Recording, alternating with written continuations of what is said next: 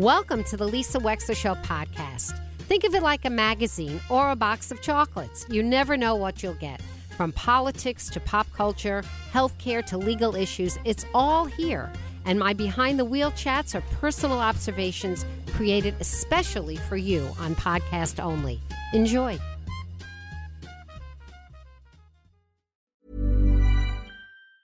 Ever catch yourself eating the same flavorless dinner 3 days in a row? Dreaming of something better? Well, HelloFresh is your guilt-free dream come true, baby. It's me, Keke Palmer. Let's wake up those taste buds with hot, juicy pecan-crusted chicken or garlic butter shrimp scampi. Hello Fresh. Stop dreaming of all the delicious possibilities and dig in at HelloFresh.com. Let's get this dinner party started. Since 2013, Bombas has donated over 100 million socks, underwear, and T-shirts to those facing homelessness. If we counted those on air, this ad would last over 1,157 days. But if we counted the time it takes to make a donation possible, it would take just a few clicks. Because every time you make a purchase, Bombas donates an item to someone who needs it. Go to bombas.com/ACAST and use code ACAST for 20% off your first purchase. That's bombas.com/ACAST, code ACAST. And welcome back to the Lisa Wexler Show, 203-333-9422. You can call me at 203-333-9422. We're doing Lisa on the Law. We had a couple of people write in. We're going to give you a chance to breathe and to call in. Justin is waiting to hear from you. Let me just let you know that I am a probate judge in Westport for the last 10 years, Westport and Weston. And so I've sort of made it my business to be familiar with a whole range of laws with respect to estate administration, estate planning, all of the documents that are associated not merely as a will, but the living wills, the powers of attorney, all those kinds of things that accompany thinking about having somebody else take care of or manage your affairs when you're alive and when you've passed. I also preside over conservatorship matters, guardianship matters, matters where people have to settle claims because if you are settling a claim over $10,000 and the money is going to a minor, it has to be approved in probate court. For various fiduciaries, executors, administrators who want to settle claims, they need the approval of a probate court. So I've become familiar with a lot of different kind of negligence cases, and also adoptions, surrogacy, mental health matters, where people have to be committed, or an institution like a hospital wants somebody else to be committed, which is to say they've already been admitted to a psychiatric facility, typically on an emergency basis because they're not in touch with reality, and they think they're ready to leave, and the hospital says, no, I don't think so. I think you need more treatment. It's necessary to keep you there. I preside over those matters all the time. In fact, this afternoon, I'll be going to a hospital to preside over a matter like that. So if you have any questions about that, if you have people in your life that suffer from schizophrenia or any kind of chronic mental illness, very bad depression, bipolar disorder, substance abuse, we have various statutes in Connecticut that enable people, not just hospitals, to commit others if they think that they really need psychiatric inpatient treatment. So let's go to the caller so I can answer a range of questions. I also was a real estate lawyer for over 30 years. So your general kind of questions about closings and buying and selling property, I can probably answer those pretty easily as well. 203-333-9422. Let's go to Lorraine. Hi, Lorraine. Where are you from? I'm from Bridgeport. Hi, How Lorraine. you doing? Happy New Year. Happy New Year. Happy New Year. Okay, I have a question on the living trust. Yep. Now, can I draw up a living trust and have it notarized and have that a legal document, or do I need a lawyer? Well, Lorraine, you're not a lawyer, right? Correct. Okay. How would you begin to write a living trust, being a non-lawyer? I'm curious. Well, they have these on like Zoom legal documents. Okay. You go on, you type in living will free, a living trust free. And then it gives you all the information, you know, where you want to put what the property, who is it going to. And I just wanted to know if I filled that out and had it notarized, would it be legal? So the answer is, if you do it in the right way, so we live in Connecticut, if it's signed properly, and actually in Connecticut living trusts, they don't necessarily have to be notarized, but it's always a good idea to do it. Right, of course. If you did it the right way, would it be legal? The answer is yes. Would it be advisable? Not necessarily. And the reason I say that is because living trusts are documents that create a relationship between you, would be called the grantor. You're the person with the property, right? The trustee, which is your fiduciary, your person who is administering the trust. And then the triangle is completed by your beneficiary, right? So it's you, the trustee, and the beneficiary. Explain the trustee again to me, please. I will. I'll be happy to. Okay. So a trust is the way it's written down, because there's a lot of ways to define a trust. But a trust is basically a relationship between three people. It's a relationship between you who have property, right, and the beneficiary who you want to ultimately get the property, and the person in the middle who is the trustee who figures out and is given the position of deciding how and when and under what circumstances the property is given to the beneficiary.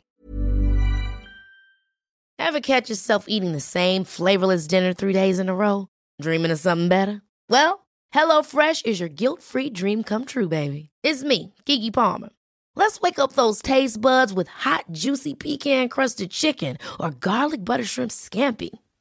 Hello Fresh. Stop dreaming of all the delicious possibilities and dig in at HelloFresh.com. Let's get this dinner party started. Many of us have those stubborn pounds that seem impossible to lose, no matter how good we eat or how hard we work out. My solution is PlushCare. PlushCare is a leading telehealth provider with doctors who are there for you day and night to partner with you in your weight loss journey. They can prescribe FDA-approved weight loss medications like Wegovy and Zepbound for those who qualify. Plus, they accept most insurance plans. To get started, visit plushcare.com/weight loss. That's plushcare.com/weight loss. Okay, so there would be my husband, I guess, right? It could be your husband. So here's where we like lawyers to be involved. There are some trusts, Lorraine, that believe it or not, you can be the trustee of. So it's you and you. Okay. Yes. But not all, and not under all circumstances. So you see, that's where the law comes in. That's where you really want a lawyer. Easy, right, and I knew it couldn't be that easy. I don't think it is. I don't think it is. You know, because I've been hearing, don't get a living will. You're better off with the living trust, because if you go to a will, everything has to go through probate. Right. Correct? Okay. So let's be very clear about language. A living will is not a will. A living will is where you say, if I have a terminal illness, I don't want to be put on life support. That's what a living will is. Oh, that's okay. That's completely different. That's completely different. I meant a regular will. I know you meant a regular will. Yes, I meant yes. Right. I apologize. And the thing is that a regular will controls, when you die, property that is in your name alone, that you have not otherwise designated a beneficiary for. So if you're married and you have a house and your deed said it was given to me and my husband jointly, right, that is not controlled by the will. Because as soon as you die, the law says that your husband owns the whole house. Oh, okay, right.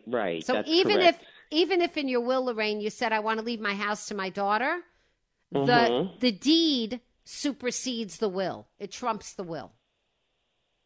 Okay. Okay. And let's say you have a life insurance policy, and you have you've named your husband on that. That also does not go by the will. Oh.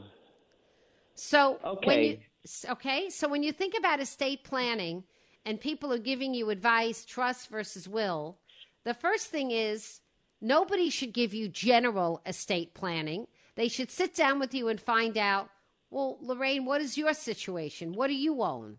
What do you want to have happen after you die? And that's what lawyers are good for. Then the other thing is that, every state is different when it comes to estate administration. There are some states in which it takes a really long time to get your executor appointed. And that's why if you go online, you're going to see a lot of advice that you should do living trusts as opposed to regular wills. Because if it's going to take 6, 8, 9, 10 months to get an executor appointed, people are going to want to find out a way to avoid probate. But in Connecticut, we have 54 probate courts. It's still a very local enterprise.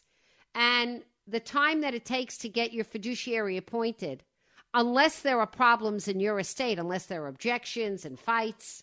But if there are no objections and fights, it's a matter of weeks.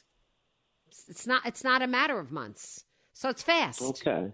Yep. So, but there are pros and cons that everybody has to everything. If you're asking me my opinion about a living trust, I'm scared for a layman like you to draft a trust without the assistance of a lawyer. It makes me nervous. That was my question. Because like you said, I get all information from all different people. Yeah. So I said, let me go to the source. Who knows? Yeah.